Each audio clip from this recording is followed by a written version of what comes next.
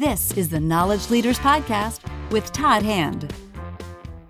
I am joined by two very experienced investors in the higher ed training and certification space, Anand Radia at University Ventures and Jason Palmer at New Market Venture Partners. We're here to talk about what is going on in higher ed. There really feels like a seismic paradigm shift. And Anand, what do you see from your perspective in terms of, is higher education as we know it in crisis? This is a question that, people commonly ask, particularly folks, that are outside of the kind of world that we live in of higher education investing. And, they're thinking about their kids, or they're asking, from a kind of a personal point of view, is college worth it? Is college in crisis? And, the answer that we have, as I think you get into any details of anything really is it depends. By and large, for elite institutions, so highly selective schools, they're providing the value, at least on an outcomes basis. Unclear if they're the ones delivering the outcomes or, due to other factors. But students who graduate from those schools, by and large, have, receive a lot of the value financially and, from all the opportunities that present themselves from attending those elite institutions that people expect. For non-elite institutions, that's not necessarily the case. Not to say that it can't work, but it's just not working out for a significant number of those students. And that can kind of be evidenced in what we're seeing, just generally what's happening with the student loan crisis. So for people that aren't familiar, the government has about $1.3 trillion student loan debt that it holds. And there's roughly 500 billion of it or so that, we think is really bad, that we think may never get paid back, where people are counted as performing on those loans, but are barely able to just service the interest, or they have increasing balances. And so when you look at data like that, it's really hard not to say that there's a significant portion of those who attend college that it's not working out for, right? If they can't at least service the cost. And so it's not to say that the education that they're getting isn't good. It's just not necessarily paying off in the way that they had hoped, or that the price of attendance would necessarily imply. So I think from that standpoint of view, right, kind of financial return on investment, it's certainly, in crisis. It's certainly not working well. And then additionally, when you look at the fact that most students nowadays are really going to school to get a better career, I think the light bulb's kind of going off that if I'm going to make this huge investment, right, I want to get something from it. I want to get a better job, or get a job in a specific type of field. And 90% of students, right, as opposed to 20 plus years ago where the number was a lot lower, 90% of students are thinking that way. And so when you kind of combine all those factors, I think you've got a generation of students today, and certainly will be, an increasing number in 5 years and 10 years and 15 years, are asking, is this the best path for me, right? Does it make sense to take on all this debt when, there's a 50% chance, frankly, that I won't even have a job that will require a college degree, even if I attend school? And so, I think we're really at the beginning of that sea change, where it's no longer taken for granted that college is that path to upward mobility that I think for a long time it had been. And I think both schools, parents, students, everyone kind of in that universe is going to act and think very differently in the next 20 years than they have in the last 20. Jason, if most people are going to college in order to be employed and get a job, yet colleges and universities still don't think their primary role is to teach kids in order to be employed, and there's that disconnect, who's filling the void? Well, the void is being filled, and I agree completely with what Anand was saying a second ago in terms of the crisis. It's a very real crisis. The average price of college is now $34,000 at private colleges, about $25,000 if you're an out-of-state student going to even a public institution. The price is so high, and the number one thing that parents and students say they want out of college is for their child or themselves to get a good job when they graduate. Because colleges have been slow to adapt to this demand from the students and the parents, there are now, at the latest report, 1,010 boot camps that have sprung up around the country. They're very They're varied in nature, but mostly you read about them in the press as being related to technical skills, coding, data science. We're actually an investor in a company called Galvanize, both Anand and I, University Ventures and New Markets. That's a leading provider in this area with boot camps in 7 different cities, training people in data science and coding. But Galvanize is just one company. There are another 1,009 boot camps that are out there. And the reason why those programs are springing up, they range from 3 months in length to a whole year in length, is because there's a huge demand right now for technical skills. Now, this is not just coders and data scientists.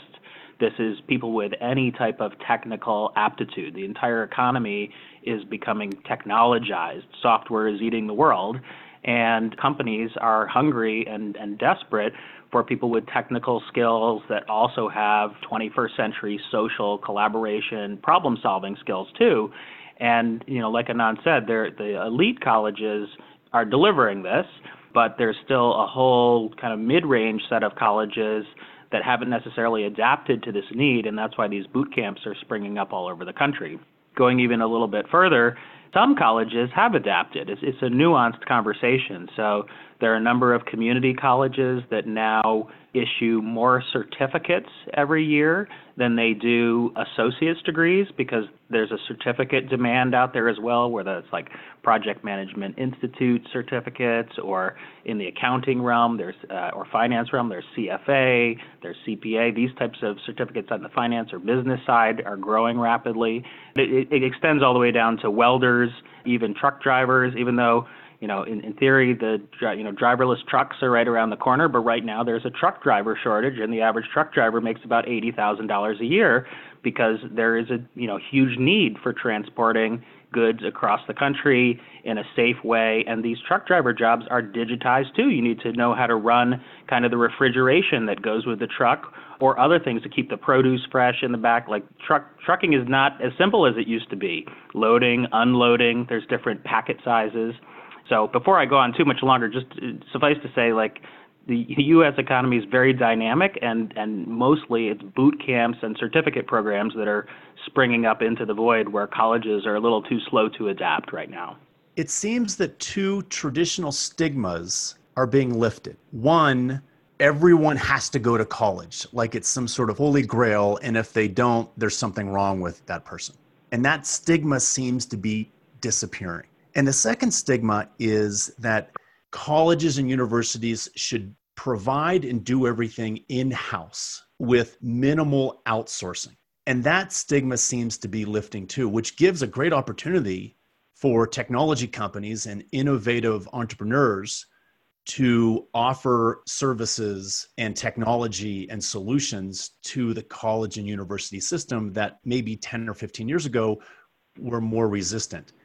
You guys have front row seats with the startups and the entrepreneurs and the companies that are providing technology and services to universities. Besides Galvanize, and we're big friends of Galvanize, Harsh Patel has been a guest on this podcast. What are some other companies, and this is also an opportunity for you both to talk about your portfolios of companies that you think are really making an impact to help out higher education in this paradigm shift? I'm happy to talk about that. I think that's exactly right.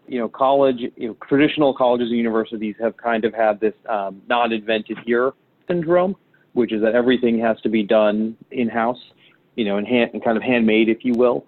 And more, you're seeing schools kind of leverage technologies, not just to run, more efficiently in their back office, but start to think about the areas in which often, were thought of really as kind of core competencies of theirs. And see if they might be able to hive off parts of that if somebody else can do it better, particularly in areas like content with folks like Coursera. So you'll often see schools that leverage, in their curriculum, lots of open courseware, which I think is a wonderful development, because, there's no reason that everyone should be recreating the wheel every time they go and, create a course on data science, right? And so, if there's something that's already out there that's really good, they should certainly leverage that. With 2U, with the OPMs, certainly from a technology and curriculum delivery standpoint. So a lot of schools have gone and put some of their programs online, and elite schools, including Ivy League schools, have gone and put programs online and have done so with the help of 2U, acknowledging, their core competency is kind of having these professors who are, best in class, deliver the content, and not to be bogged down with having to continually think about, are they delivering that technology or delivering that curriculum on the best technology platform? And so that's another example. We've got a company called Avenica, and what Avenica does is they really are the kind of outsourced career services function for the school. So this is another function which schools have largely thought of really as a core competency of theirs. And while they don't necessarily contract with the school to provide the service, increasingly schools are happy to offer Avenica services on their behalf, because what they realize that they don't do well is connect to employers in their local marketplace. And kind of going back to my initial points about students reconsidering the investment of college, one of the questions that they ask when they are going on tours of schools or considering schools are, what career services do you offer? What are you doing to make sure that I can get a job to make this education worth it? And the more answers they have to those questions, the more good answers they have to those questions, the easier it is for them to recruit students. So we are seeing that kind of sea change again in schools reacting to students or consumer demand. Yeah, and on our side, basically there has been a boom in OPMs, online program management programs. 2U is the biggest provider among that service to colleges and universities, but there's also companies like Dell Tech, Embanet, Learning House. Also now Pearson has rebranded that as Pearson Online. But colleges and universities are going online quickly. They're offering these certificate and blended programs relatively quickly to adapt to the market needs. But like you said, they're turning to external providers. We've invested in a company called Noodle Partners, which is seeking to disrupt that OPM market. It's founded by John Katzman, who also founded 2U and founded Princeton Review before that, probably one of the best entrepreneurs in our industry. And the basic idea of Noodle Partners is, colleges and universities, instead of giving away 60 to 70% of your revenue to these OPM companies, you should work with Noodle Partners and we'll devise kind of a custom way at a lower percentage to provide you with the services that you need. So if you don't have the greatest marketing capabilities, we will do your outsourced marketing for you. If you don't have the greatest capabilities to digitize and put all of your class materials online, we'll do that too. It's more of a kind of a la carte service that is offered to colleges and universities, so they end up only having to give away 10 to 25% of the revenue based on how much the college and university wants to teach themselves to fish, to run those online and certificate programs. And, as you might expect, when the price is going from 60 to 70% of revenue down to 10 to 25%, Noodle Partners is growing very fast. It's one of the fastest growing companies in our portfolio, and John has attracted a world-class team to work with him at Noodle Partners.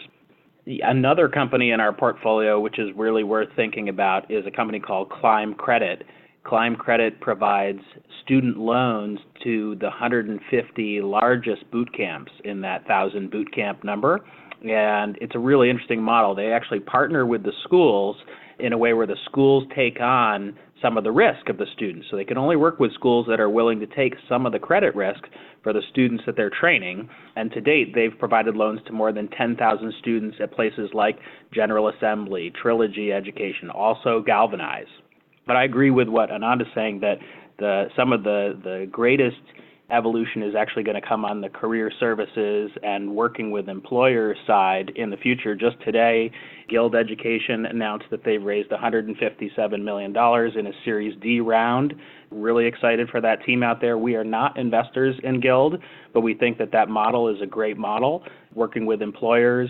They work with employers like Walmart, Taco Bell, lots of employers with basically hourly workers that are seeking to also get their college degree online while they're still employed. It improves employee retention. It takes advantage of the fact that employers have $5,250 a year that they can apply tax-free to helping their employees get education. There's also a partnership between ASU and Starbucks that's been kind of widely cited. There was a big article in The Atlantic a few years ago about that, and then an update in terms of the number of Starbucks employees who've taken advantage of that in the tens of thousands of students now. So yeah, there's lots of partnering that's going on with colleges and universities in order to adapt. And we also have Amazon announcing that they're ready to spend $700 million on reskilling their employees and their future employees. And this is a trend, isn't it? Employers are starting to get involved and lean in and invest in things like reskilling and upskilling. So where are some opportunities there? Well, there are huge opportunities, but I do want to say that Amazon announcement, the $700 million for reskilling and upskilling, it was sort of notable that in that announcement, colleges and universities were not mentioned at all. So, think about that. Colleges and universities have been kind of resistant to thinking of themselves as training grounds for jobs. They're teaching a greater set of skills, not even skills. They don't even like the word skills, many colleges. They prefer citizenship and preparing Americans for, productivity or success in the world. But Amazon did not mention colleges and universities in that announcement. AT&T has announced $1 billion to upskill and reskill their workers. Now, they did mention colleges and universities, and I do think it's going to be interesting to see over the next decade how many colleges and universities adapt to take advantage of this corporate interest in joint activities to do reskilling and training. Obviously, Arizona State University, Georgia State, a number of large state institutions have been great at adapting to this, but many private colleges and universities, especially smaller ones with 1,000 or 2,000 students who maybe are primarily liberal arts focused, may not even have STEM or computer science programs. Those colleges are going to have to think really hard about, do they want to adapt to the 21st century, or will they survive as 1,000, 2,000 student, just purely liberal arts schools? Yeah, and one thing I would add to that is, I think this is just emblematic of what we're broadly seeing. So I think Amazon very consciously left colleges out of that. What you're really seeing is this major shift of just, education just at one time, or sage on a stage, or, however you want to classify it, to this kind of just-in-time education. And what Amazon talked about is they have all these careers in technology where, they want to move people from that are working, lower level, more labor-oriented jobs to higher compensated technology positions. And the reality is a traditional university, the whole $1.9 trillion market really built around this kind of, is it a bachelor's degree? Is it a master's degree? And you are seeing some people do innovative things around certificates, but they just don't, by and large, they just don't move fast enough. So if you're thinking about it from Amazon's point of view, if you're developing a new technology and you've just put it out into the marketplace and you need, 1,000 people who understand that technology well, the idea that you're going to be able to go to a school and have them take that and put it through their traditional curriculum committee and get everyone to sign off on it that's required to sign off on it, and then get it into deployment, well, that doesn't seem like a great option, right? That's just a bunch of unnecessary steps that are slowing things down. And as we know, Amazon does everything pretty quickly. So it's just one of these things where in industry, and particularly technology, is just moving at a pace that's a little bit incompatible with how schools think about delivering, new and innovative curriculum. Employers still have the same challenge, and that is when they're interviewing and assessing a candidate, does that individual have the skills they say they do? And what do they have on their resume that matters? And it used to be a bachelor's degree, but I think we're talking about today and going forward that means maybe less and less. So employers are still stuck with the question, can this person do what they promise they can do? Which brings us to credentials. Is this a real thing? Is this going to matter, or is this just a fad? No, this is definitely a real thing. One of the companies we've invested in is a company called Credly. Again, this is actually a company that we've invested in with University Ventures, with Anand's partner, Ryan Craig. And, Credly is working with 7 of the 10 largest software companies when it comes to credentialing. So think Microsoft certifications, IBM certifications, Salesforce certifications. And these are extremely important. If you look at the 7 million open jobs as of the last report, I think 7.1 million, about half of those jobs are technical related jobs. And if you dig into the innards of them, they do require those types of certifications. They require Microsoft, Google, sometimes Amazon, sometimes Salesforce, Workday, these types of certifications. And so you don't actually have to go get a 4-year degree to actually get those certifications and get those jobs. In fact, just last year there was an article that came out. It was sponsored by Glassdoor, research that they did about a number of companies, including Apple, Google, IBM, some of the same ones I just mentioned, that no longer require a college degree for about a third of the job postings that they have on their website. And it's because they have found, first of all, IBM did research to find out that even inside their own house, even among their own employee base, about a third of their employees did not have a college degree. But they also found that the people that they hired that did the best were the ones that, not surprisingly, had the certifications that were important for the particular jobs they were hired for. And so, companies are smartening up and realizing that it matters more if you have a Salesforce administrator certificate or certification if you're getting hired for a Salesforce administrator job than it does whether you got a 4-year degree from this college or that. So the certifications and certificates are very real, especially in the tech industry. And then I would say it's also very important in the healthcare industry, especially like medical coding, medical billing. Everybody knows about the whole nursing track and the physician track, of course, but then there's physician assistants, nursing assistants. There's so many jobs in there, and certifications and certificates matter a lot there. As you go outside beyond healthcare and technology, certificates are gaining in importance. They're important in finance and accounting, but the further away you get from numbers and the further away you get from STEM fields, the more it's tougher to have certifications that matter. But even in design, you would think design is a very creative role. It's a very creative field, but there are plenty of certifications there to prove that you know how to use the design tools, whether that be Autodesk or whether that be Quark. I actually don't know all the design tools there, but they each have their own certifications too. So anywhere where there are tools that are used to amplify the work of a worker, even creative workers and information workers, those certificates are already important and going to become more important over time. And Credly is a leading infrastructure provider to all of those companies. Well, that's going to make it easier for technical recruiters. 20 years ago, when I was a technical recruiter, I got really frustrated looking at a resume and someone would list 100 different software programs like Java. And after a while, we would realize that person knew how to spell Java, but not much else. And so to have a credential to be able to validate that, I think is going to make the whole assessment and interviewing process a lot easier. We're going to wrap up with this last question, and you really can't talk about higher ed tech without talking about MOOCs. 8-9 years ago, this was a really hot thing. And over the last maybe 3 or 4 years, we haven't heard as much about it. What do both of you see in the world of MOOCs happening today and going forward?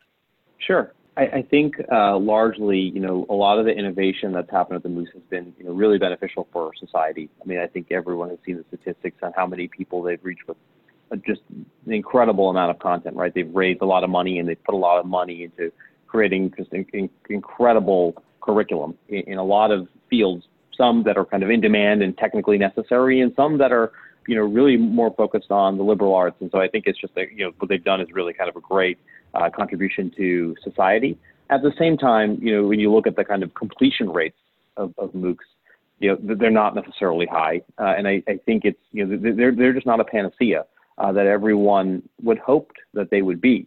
I think a lot of that is when you've got curriculum, just like you've had a library, right? And you've accessibility because it's online now. But even though you had all the content that was out there, in books or, in other forms of media, what you don't have is all the other kind of structures and support around that. So, there's some portion of the population that has the ability to go and, work their way through a curriculum completely self-guided. When they reach a really difficult point where they don't understand something, which, when you think about really valuable, transformative educational experiences that any one of us have had or any of the listeners have had, it's when you work through something difficult, right? And that's when it's so important to have a lot of the kind of support infrastructure, whether it's TAs or having cohort groups to work through things with. And then, on top of that, so MOOCs obviously to some extent have that, but they can't offer it. They can't offer that level of service in the same way that, say, a boot camp can. So, that same level of kind of highly immersive, but also very challenging curriculum would be tough for people going through a MOOC because they wouldn't have the support services. And on top of that, when you think about all the other kind of social aspects that come with traditional education that are so important, frankly, to getting jobs, right? There's really the kind of social network aspect that I think, MOOCs are also a little bit disconnected from. That said, they've made a lot of strides, particularly with the help of assessments and certificates, of being, an incredibly strong signaling tool for employers. And so I do think that they have a really important place in the market. I do think that the content that they create will, is very valuable. People pay for it, will be leveraged across, thousands of employers and, universities globally. So, I do think that there's a place for them in the market. I think, they do present a great business opportunity, but it's just not, I think, what everyone kind of hoped it would be, which is this cure-all where everyone would have, free access to the best content and, have that as a pathway to a job, and, education would be completely democratized. So, I think there's something there for sure, but a little bit of room left in the market for sure. That's interesting. That might be the one place where, I don't know if we disagree, we probably are adjacent viewpoints. Come on, Jason, we encourage disagreement here. I'll disagree with that then, which is, so back when, it was the year of the MOOC in, I think, 2012 or 2013, everybody did think that MOOCs were going to completely displace colleges. I actually think that Sebastian Thrun from Udacity said that, there'll only be 50 colleges in existence. This is going to put most of the colleges and universities out of business. And obviously, he was wrong. That's not actually happening overnight like he expected. But kind of quietly in the background, while people, averted their gaze and started looking at these other models that we just talked about, Coursera is now worth about $1 billion. And I don't know if they've publicly stated what their revenue is, so I won't say it here. We looked at investing in Coursera, but decided not to. We thought that valuation was a little bit high, but it's quite impressive what the company has continued to do in the background. It's growing very nicely. They have found a whole vein of international clientele to service. And when you look at their website right now, kind of interesting to the rest of the conversation, it talks about, advancing your career with new skills in Java development. Java is still a very important programming language, and advance your skills in accounting, which we talked about earlier too. They have kind of found that vein of helping people get certificates, helping them get sub-degree credentials that actually do matter in the tech economy, and that also matter a lot to international students who are trying to get recognized by U.S. universities. There's about a little bit more than 1 million international students that come to the U.S., and I know anecdotally that quite a few of those actually do take Coursera courses when they're 17, 18, 19 years old to prove that they're able to, hang with U.S. coursework and go to elite universities. So Coursera is worth more than $1 billion, according to its investors, and so is Udacity. And similarly, edX keeps growing too. So I think all three of these companies will still be with us in 10 years, and they're kind of an interesting set of companies running in the background, building unicorn-like businesses. And I think they will start acquiring interesting companies too in the next few years.